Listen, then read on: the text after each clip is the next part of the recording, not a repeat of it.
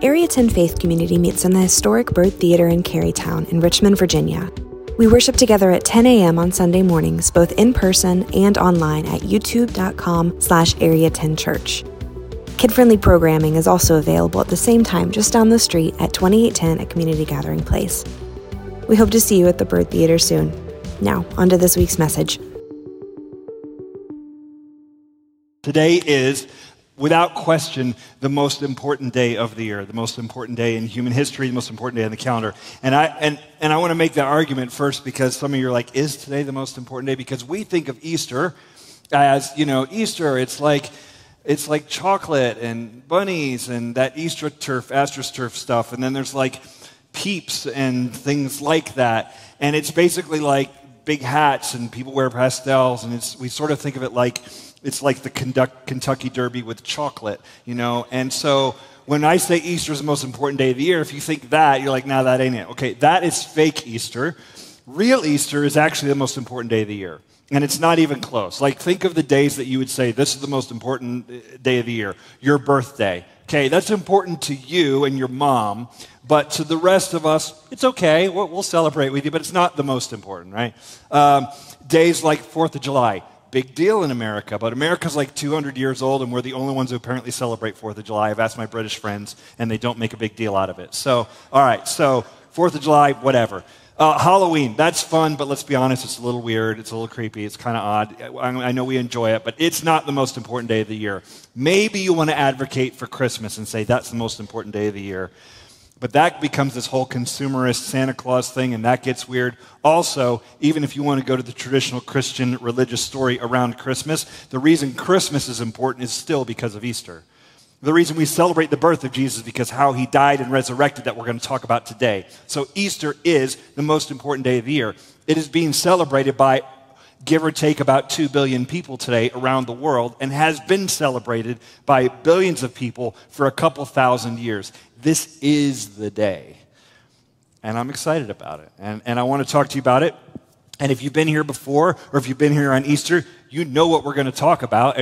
Preachers, we talk to each other like, what are you talking about on Easter? And it's like the thing I talked about last Easter. Like, it is the thing, and that's okay because it's a story that needs to be told and it needs to be retold. But if you're here and you're like, really? Are we going to do this? Yeah, we're going to do it. But you're probably wondering, like, what's all the fuss about? So let me talk to you about what all the fuss is about, and then you decide what you want to do with it, okay?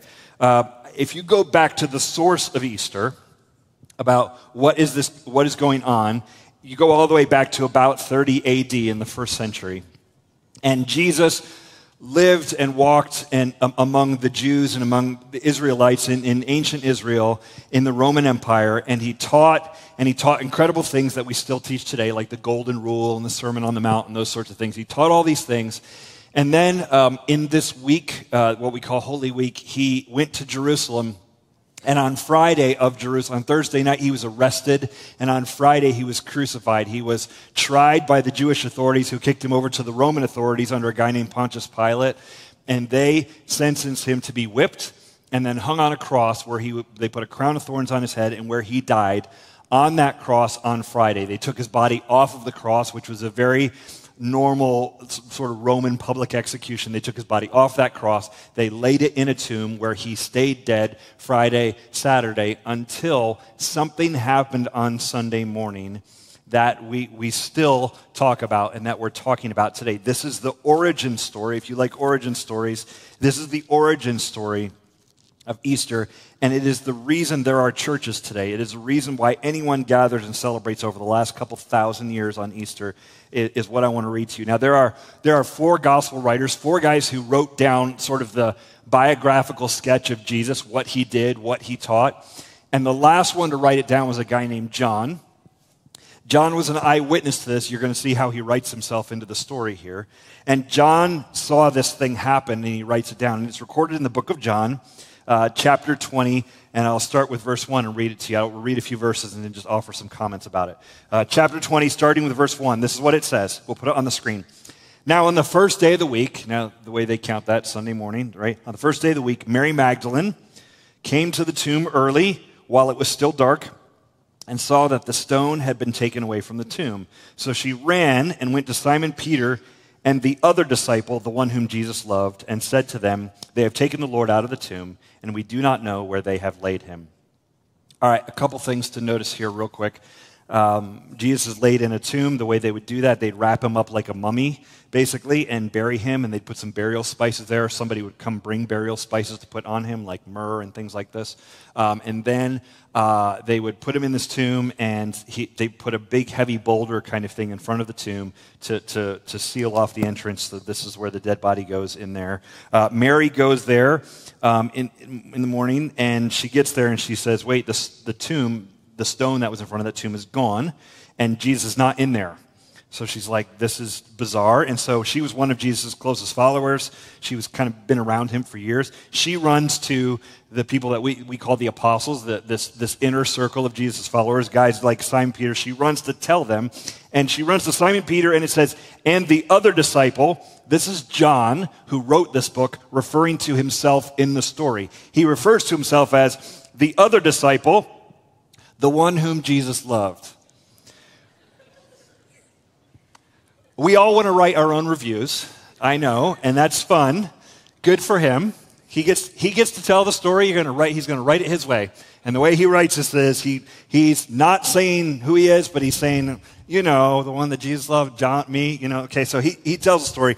Mary comes to him and Peter, and she says, hey, they have taken Jesus. Her response is, they took Jesus' body. He's not there. I don't know where they put him. Look what happens next. Verse 3. So Peter went with the other disciple, and they were going toward the tomb. Both of them were running together, but the other disciple outran Peter and reached the tomb first. And stooping to look in, he saw the linen cloths lying there, but he did not go in. All right, not a lot of other information here, except that John and Peter took off running together. One of them was quicker as a runner, maybe a little more athletic. Doesn't really say who, he just says, the other guy. He ran and he reaches the tomb first, and what he does is he looks in to verify what Mary Magdalene has seen, and he looks in and he sees that the linen cloths, like you wrap a mummy, all these cloths are lying there, but Jesus is not there, and he says he didn't go in, okay? But he lets us know he's a faster runner, which is, nice, I guess. Good for him. Verse 6, then Simon Peter came, following him, and went into the tomb. He saw the linen cloths lying there, and the face cloth which had been on Jesus' head, not lying with the linen cloths, but folded up in a place by itself.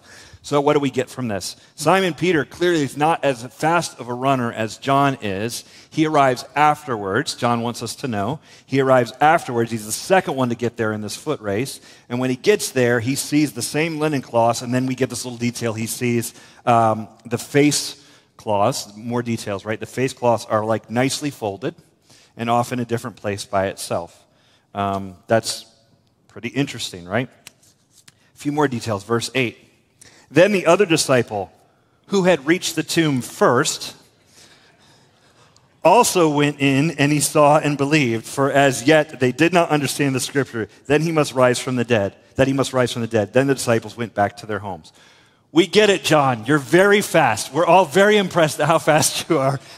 Multiple times he would have to let us know who won the foot race. It's weird, right? But the story is, they get there, they go verify what Mary Magdalene saw, and they're like, wait a second, he was dead, and they get there on this Sunday morning, and he's back from the dead. Let's not miss the point here. There's a resurrection that has happened. Jesus is no longer dead. And they're not the only people that are going to experience this. They're going to eventually see Jesus. They're going to have breakfast with him on a beach. They're going to see him in different places. The Gospels and the New Testament is later going to account over 500 people are going to see him at some point over the next few weeks. So this isn't just like a one-time hallucination. A lot of people are going to see this. And these disciples, these followers of Jesus, are going to spend the rest of their lives telling anybody who will listen about what just happened. They're going to say, okay, he was dead, very dead. We watched him murdered. And then we had breakfast with him a couple days later on the beach. And then we hung out with him, and he talked to us, and he showed us where they had stuck a spear in his side, and he showed us where they had stuck nails in his hands. And they're going to tell everybody about this. And the news about this event is going to spread. from a few dozen, a few hundred disciples, a few committed people are going to tell other people.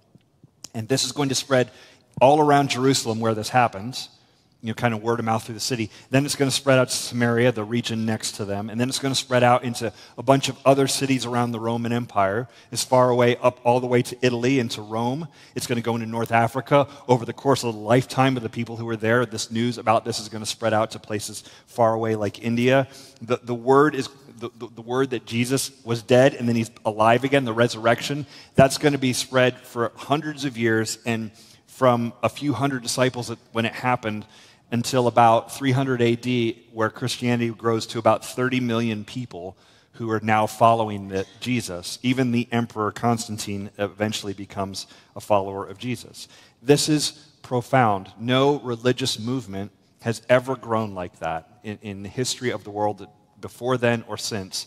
Have we ever seen anything like that, where a few dozen people become 30 million people over 300 years? And they did it without the convert or die mentality. They didn't conquer other people and say, you have to become a Christian. At this point, the way it spread was word of mouth. People were like, I saw something, I can't unsee it. Jesus was dead, he's no longer dead. This is a really big deal.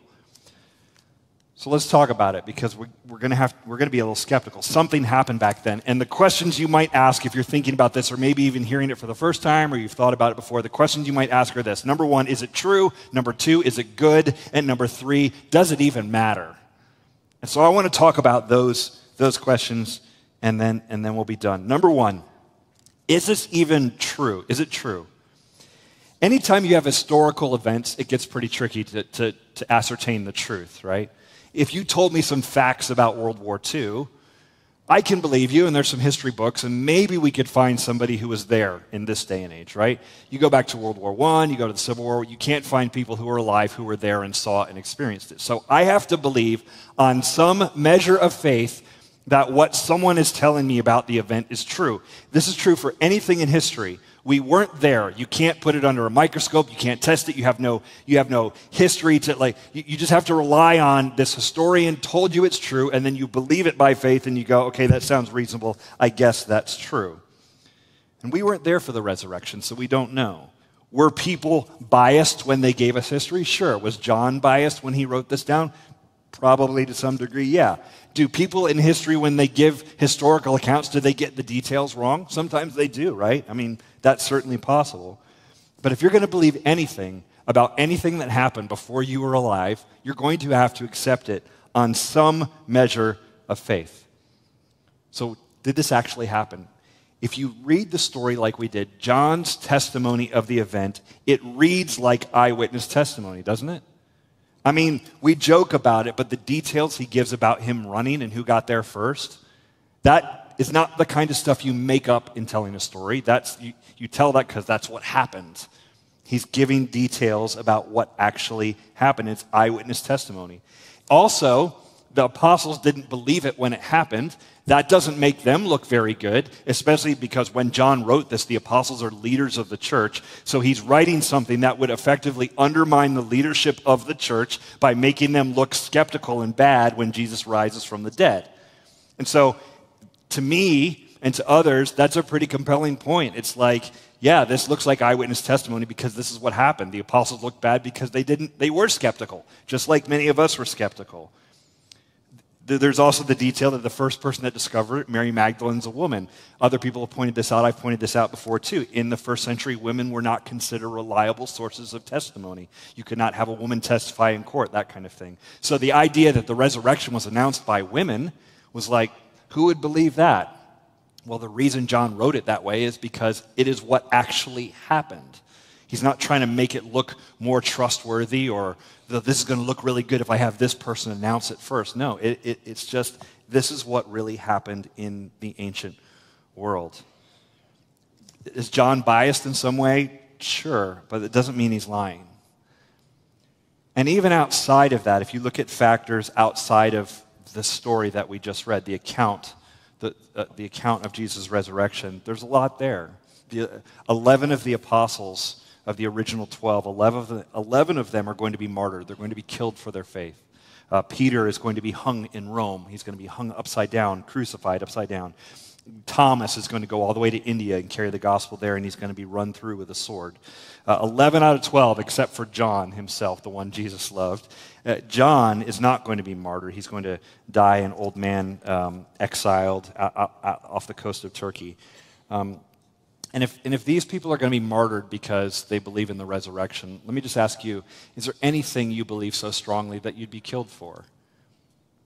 Is there anything that you'd be like, man, I believe that to my core, and I can't unsee what I saw, and I can't not believe what I believe, and you would have to kill me for it? That's what the apostles did. They died believing in the resurrection. They didn't be like, well, we all know that was a hoax, but let's die for it anyway. You don't die for hoaxes, right? You die because you in your core believe it's true. So the apostles did that, and Christianity grew. It grew from regular people saying to one another, Jesus was dead and then he was not. And this is a big deal. Now, I know that's hard for us to swallow a couple thousand years later. I think there are legitimate reasons to believe in the resurrection, but the resurrection is difficult to swallow. If I told you this ancient army attacked this ancient army and this army won and they conquered these people, you'd be like, I mean, I can believe that. That sounds right. Somebody wrote that in a history book. That's not hard to believe because there's nothing supernatural about it, right? It's like an army attacked another army.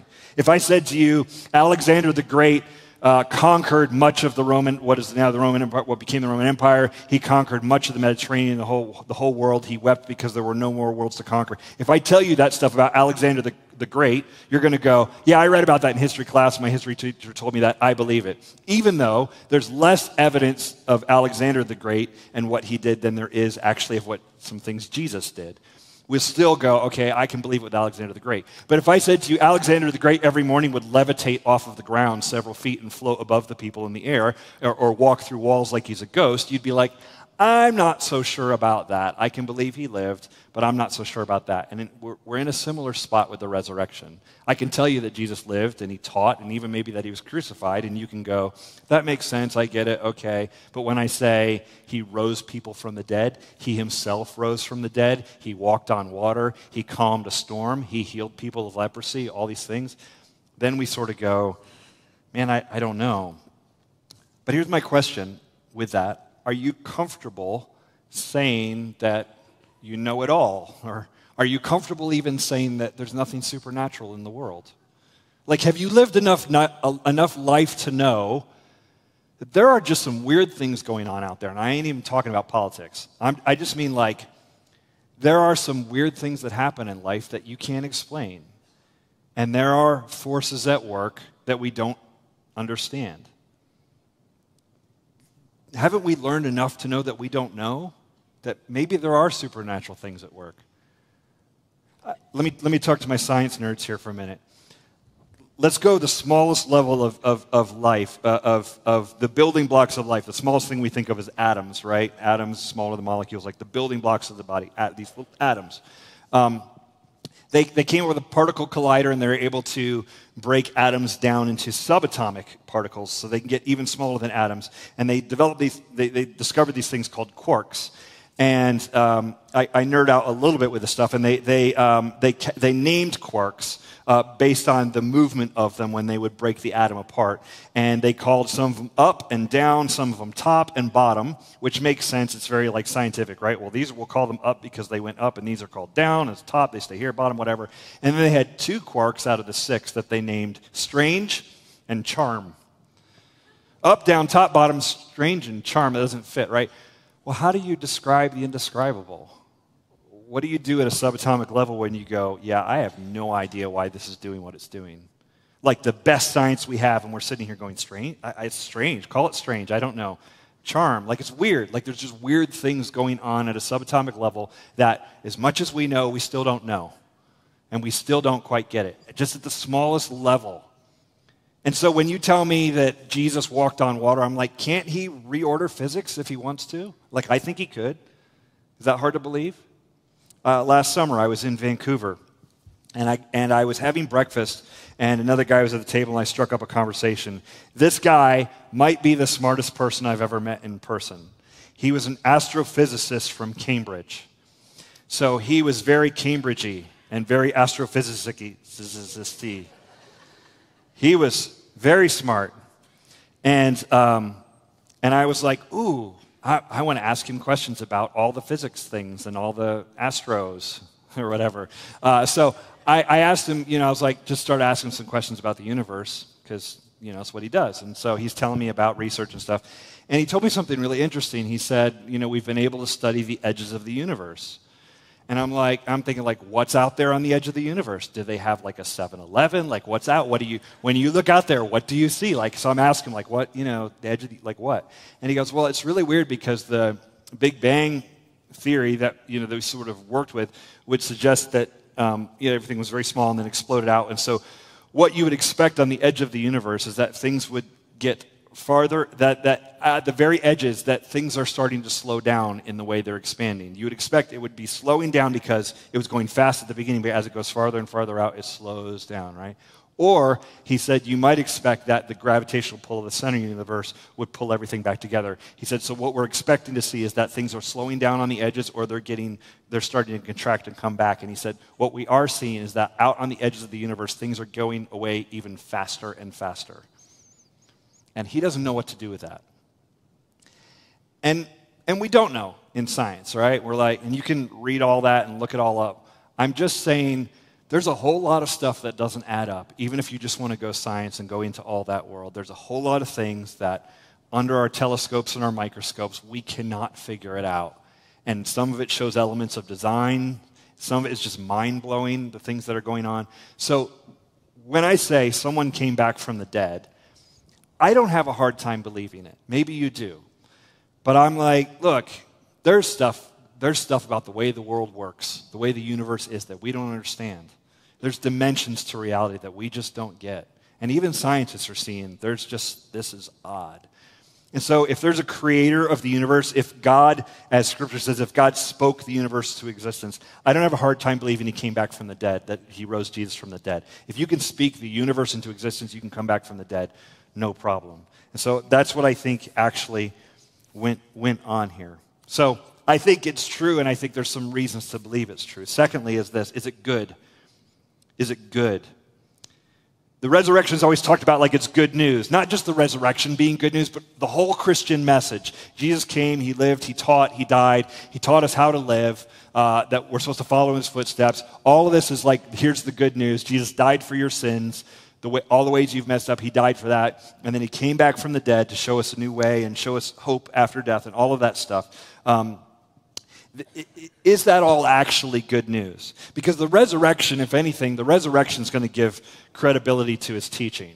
Like if I came to you and I said, tell me how to hit a golf ball, and you're like, all right, well, this is the way you're supposed to dress the ball. Here's how to hold the club. Here's what your swing should look like. Get up there and do it. And then I hit it and I practice it. And then you put down a golf ball and you grab a driver and you smash it 350 yards straight down the fairway. I'm going to go, well, I guess you know what you're talking about. Like, clearly, you just proven that you know a thing. And in a lot of ways, this is what Jesus does. Yes, he teaches us about greed and money and heaven and hell and God, what God is like and what the Father's like, and he, sexuality and all of the things. Jesus teaches all these things. And then he dies and comes back from the dead. And you have to look at that and go, I guess this guy knows something about what's going on in the world. Like we're playing checkers and he's playing like 4D chess or something like that. He's like on this other level. And so when Jesus teaches how to live, the good, the bad, the right, the wrong, and he says, this is life, this is what matters, this is how you're created, and then he turns around and he kicks death in the teeth on the cross and comes back from the dead, I guess he knows some things. So the question, though, is, all the stuff about Jesus, is this even good? Because if you follow the news and you listen to social media and you see the way Christianity is talked about, particularly in the West right now, in our day and age, it does not always look good out there. It does not always represent well. It can be pretty embarrassing at times. And we can go like, man, if this resurrection stuff is true, I'm not sure that it leads to good things. Christians today in America believe the wrong things about what you're supposed to believe today in America and what is popular in the cultural moment right now. Honestly, Jesus' teaching is that way. Listen to things Jesus said in his most famous sermon, the Sermon on the Mount, Matthew 5:28. But I say to you that everyone who looks at a woman with lustful intent has already committed adultery with her in his heart. To a culture that promotes and exports pornography like no culture in the world, do you think it's popular to quote Jesus on this, who says, if you look at a woman lustfully, you've committed adultery in your heart? No, it's not popular. That's not the current cultural moment. That's not what we're about. We don't like that. We don't care about that. That sounds stupid. Verse 22, just a couple verses earlier. But I say to you that everyone who is angry with his brother will be liable to judgment. Whoever insults his brother will be liable to the council, and whoever says you fool will be liable to the hell of fire.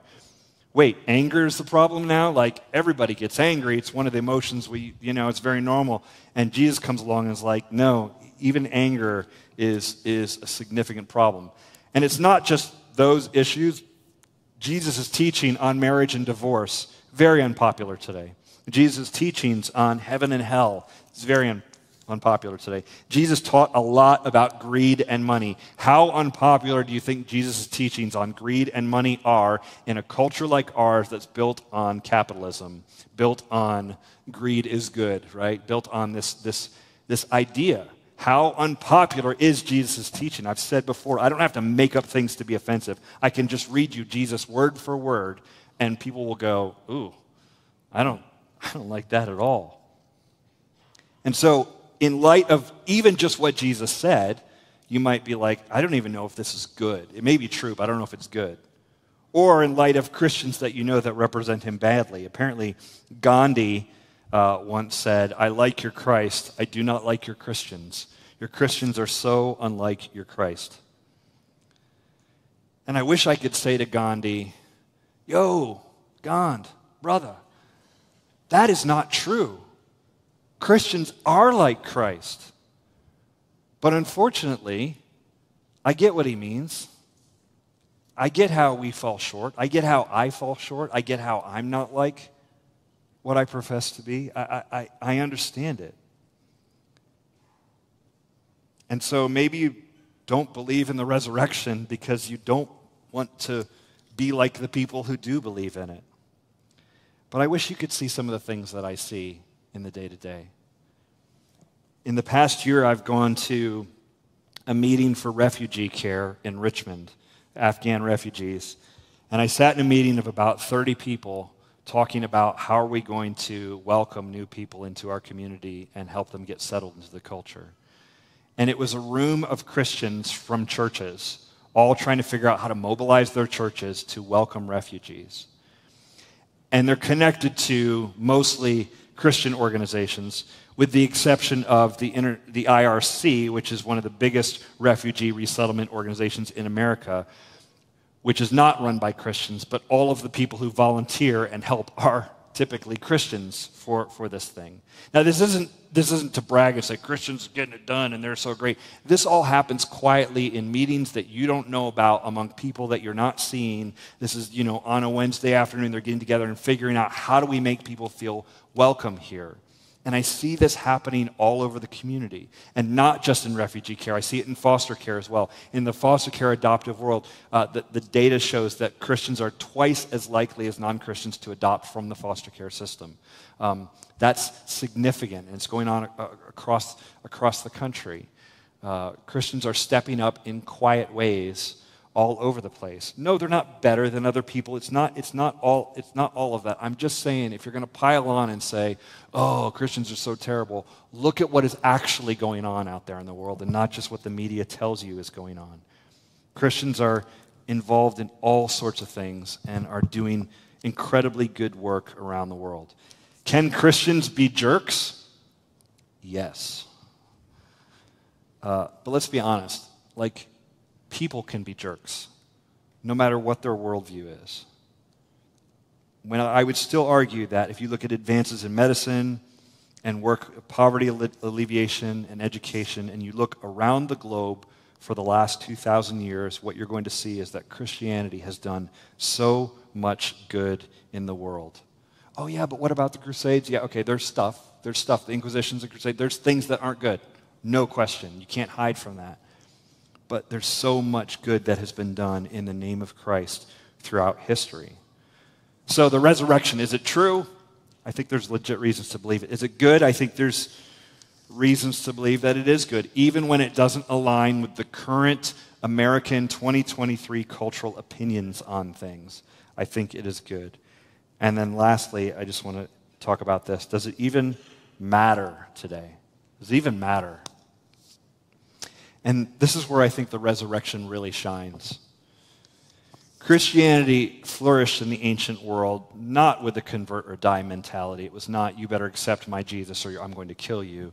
Christianity flourished among regular people who started living differently than their neighbors in the Roman Empire.